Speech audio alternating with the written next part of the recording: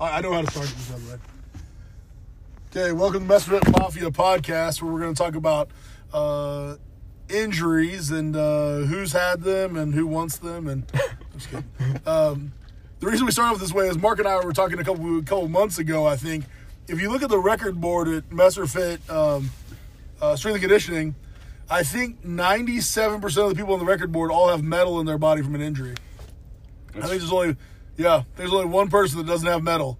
So basically, if you want to train and be a champion, you have to have metal in your body at some point. So seems like a different definition to a raw lifter, but we're not raw anymore because we have metal. Yeah.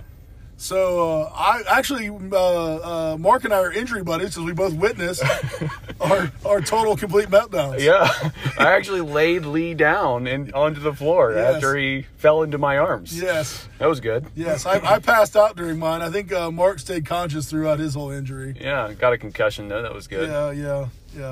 An EMT kicked him thinking he was kidding. Just get up, Mark. Just get up, Mark. All right, go ahead and tell your story, Mark. Okay, so 2013, I was snatching, and something I had hit multiple times. I was feeling really weird that day, though. I'd just come off a Smolov block for squatting. And when they say don't do anything but Smolov, don't do anything but Smolov. A side note to that, I did Smolov like one time for the bench, and I tore my tricep. But yes. Yes, there's nothing else that you can focus on except doing that program. And even if you're doing that program, if you screw up your recovery in any way, you're going to jack yourself up. So anyway, I came off.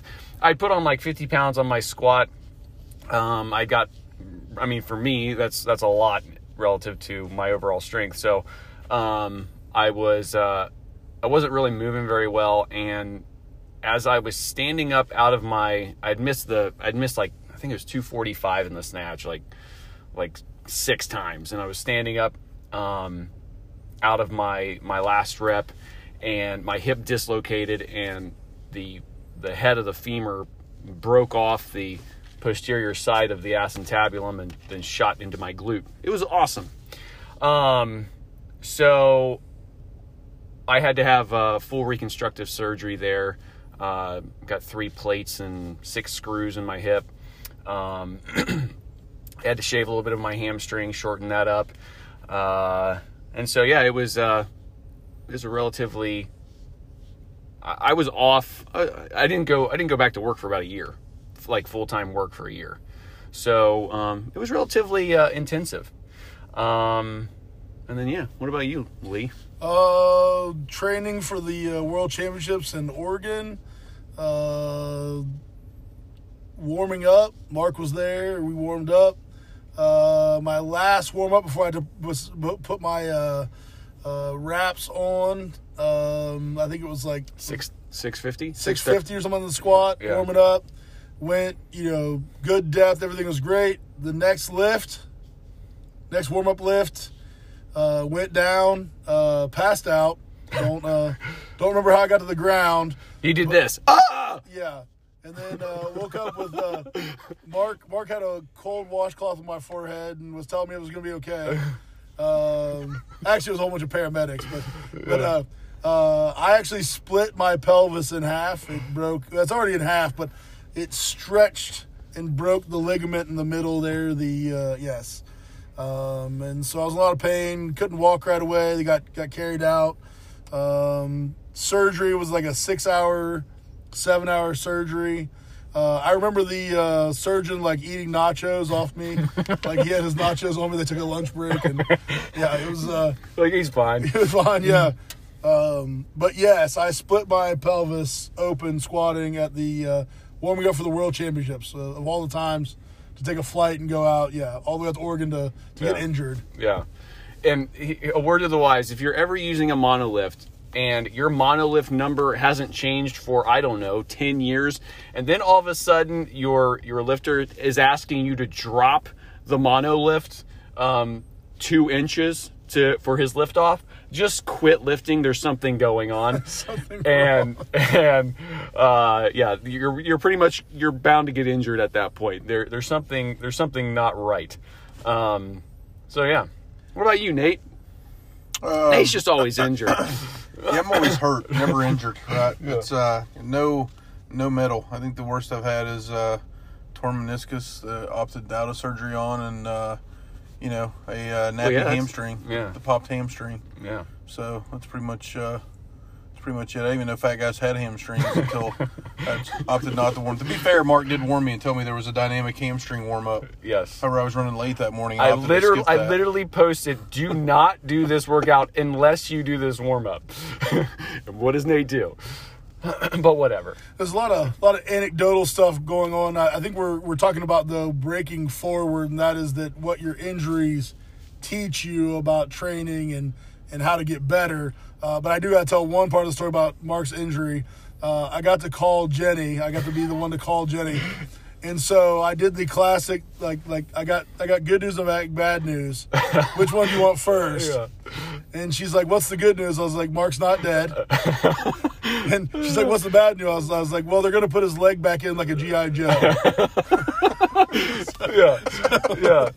Yeah, exactly right. And then it only took 2 weeks for Lee to start making fun of me that I'd be walking at about the same time as my newborn daughter. So that was good stuff. I think I won the joke of the year because I told Mark, I said the good news, Mark, is you and Anna can learn how to walk at the same time. Yeah. So as far as with my injury, I mean, it was relatively catastrophic. I mean, if you think about your hip just exploding and that being your main joint for basically all of the movements that you use in your training. So I remember, so I'm in the hospital and I'm like, so am I ever going to be able to, I was talking to the orthopedic surgeon. I'm like, am I ever going to be able to like squat below parallel again? And he's like, I wouldn't advise it. And I remember literally laying there all morphine drugged up and thinking I'm going to be the best power clean and power snatch person in the world.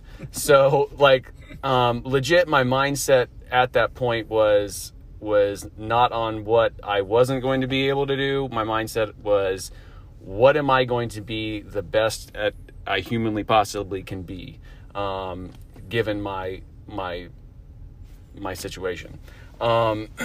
So from there, after the surgery, it was I basically had 2 weeks of me like letting my wound heal, and then I was back. So I was non-weight bearing for 3 months. So I was back at the gym, high on morphine and Oxycontin, and I was doing the assault bike to kind of reduce some inflammation and stuff like that. And I remember just pedaling on the assault bike at, I mean, it would have been like 50 watts, and my heart rate was 170. But I did that for a couple weeks, and until I came off the morphine, and then as soon as I could, 3 months later, as soon as I got the clear, I got back to rehabbing. I did all the rehab myself. I got an evaluation by Mrs. Duncan over at the Middletown Hospital. She's a PT. But after that, I just went off on my own and rehabbed myself. I think the biggest thing that I noticed was after you get the clear, you can't be afraid of pain. You have to push yourself into pain thresholds that are super uncomfortable, but you have to attack them almost on a daily basis. There was a lot of soft tissue work that I needed to do, but as far as mindset, where I was at was I'm going to be the best at the given range of motion that I was basically the cards that I was dealt. And it turned out that within 6 months, so my recovery was supposed to be 18 months full recovery. and I competed at the Arnold Classic 6 months later.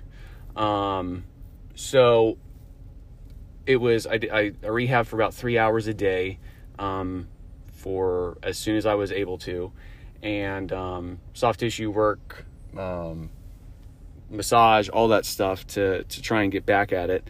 And I was able to regain full range of motion in my hip, and I was sending my surgeon videos of me snatching, clean and jerking, and all that stuff the entire time. So that was kind of fun, but it really just comes down to mindset. You can't let a situation like that derail your overall position, or who knows where you'll end up. You definitely won't end up back to, as strong or stronger than you were before. And the other thing was, I was able to take that and realize what I was doing wrong to have that injury, which was I wasn't listening to my body. Like I had IT band tendonitis, my knees were jacked up, and I was just pushing through the pain, like no pain, no gain type things. And it would have been a lot smarter if I would have understood my body was saying, hey, take a break. You need to back off on these movement patterns. You need to do accessory work. You might not want to squat every freaking day. And really, yeah, Nate. Looking back, like you start to analyze what went wrong. And how do you program in a more holistic way going forward based on your needs and your goals? So super important in that regard. Well, go ahead, Nate. No, I was going to say, so your body's always talking, right? You just got to be willing to listen. Yeah, for sure. And usually if there's pain, there's a problem. Yeah. So you were talking about... Well, right. So we were talking about Alexiev. And the idea was that he credited his injuries with his success, because had he never gotten injured catastrophically, he would have kept his training the same.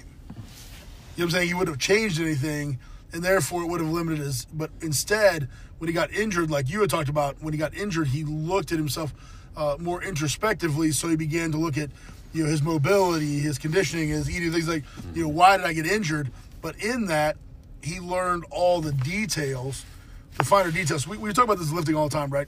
That 90% of your strength usually comes from just the grinding, the volume you put in. But what separates a champion from a regular lifter is the fact that the person that can get that last 10% out of themselves by doing the details, the fine tuning, the eating better, conditioning, mobility, things like that. So I think his injury, he credits his injury with his success, because he had to examine all of his training again. That's where he found all those details, all those little things that made him a champion. Mm-hmm. But had he never gotten injured, he probably would have stayed on the same course, and who knows where he would have ended up or been successful at all. So what are some main points that you learned about yourself from your injury? Well, for my injury was that I would get programming, and I would do the programming, and I would do it at all costs, and every week was all about the number. It was about getting that number. And no matter how I felt, I was obsessed with getting that number. So if the programming said you had to squat, 575 for 7 or something, then my whole week, my whole success rate was based on that number. And like you said, it wasn't about how I felt. Yeah. So it wasn't about how the weight was moving.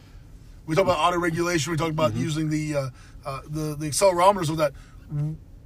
We were moving the weight, but it might have been moving slow. Yeah. But now I recognize that if the weight's not moving explosively, or if I'm not getting into depth easily and things like that, so working on mobility. So to me, it was the attention to detail about how does it feel. Which is kind of the negative impacts of like a linear periodization, where you're only working off 1 to 3 movements. Right. If you're using your competition lifts as your main lifts in your cycle, in a linear periodization, you can obsess about that hitting that number instead of actually listening to your body about what's actually going on. And I think the other thing was that the getting past the perfect scenario.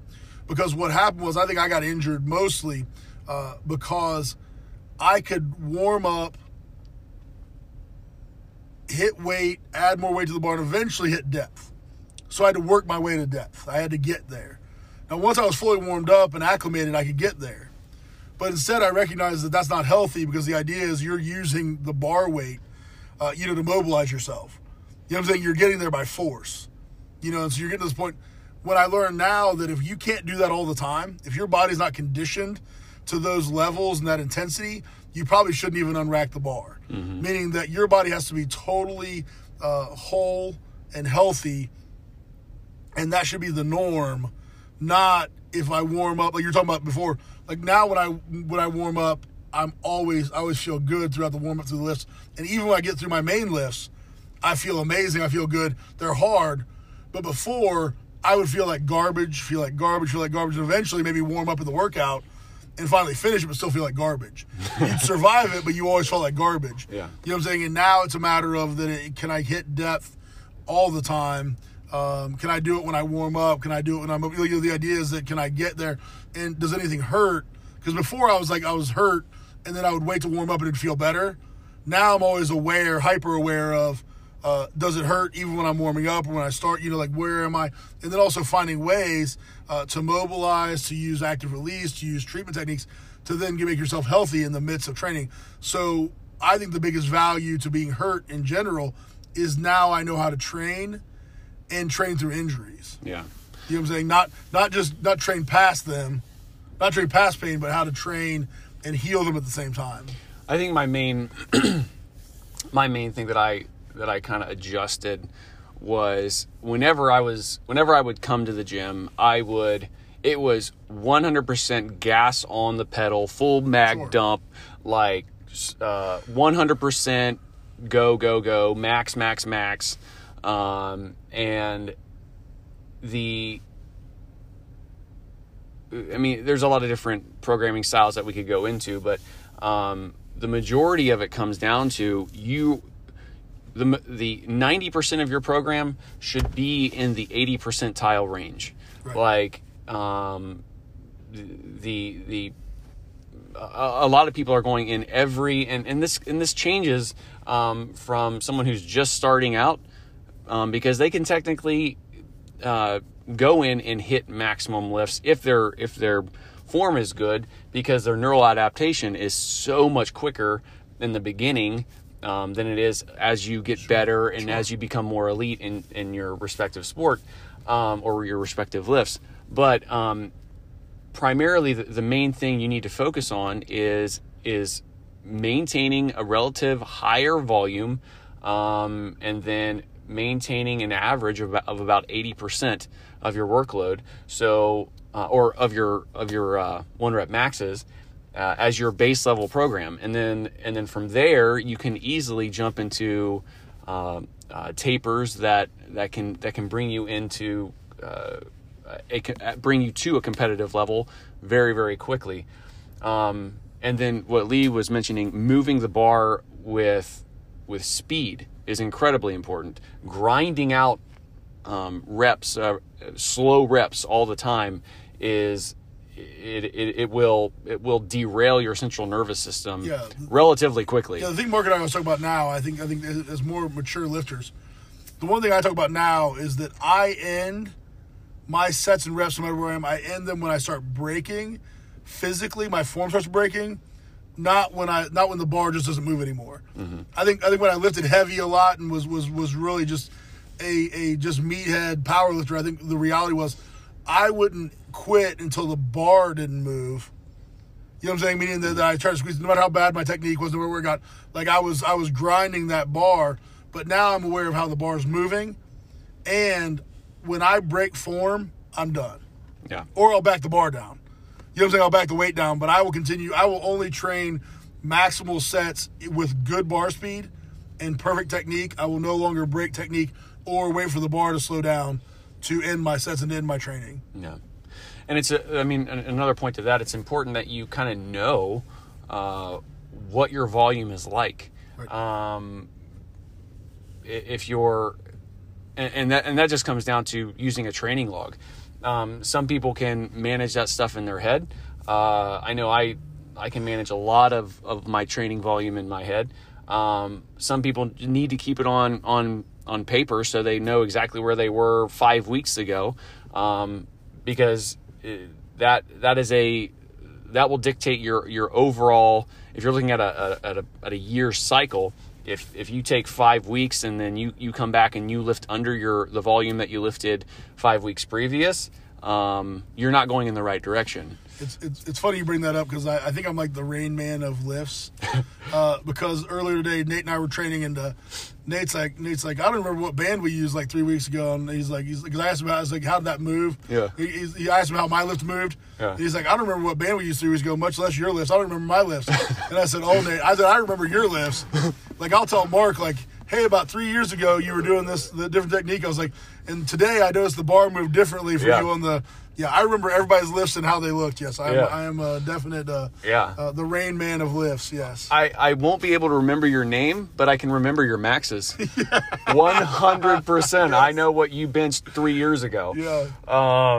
Yeah. That's funny. Yeah, and that's the other thing about an injury that is kind of interesting. How as you recover from it, how your technique will adapt at your strongest points.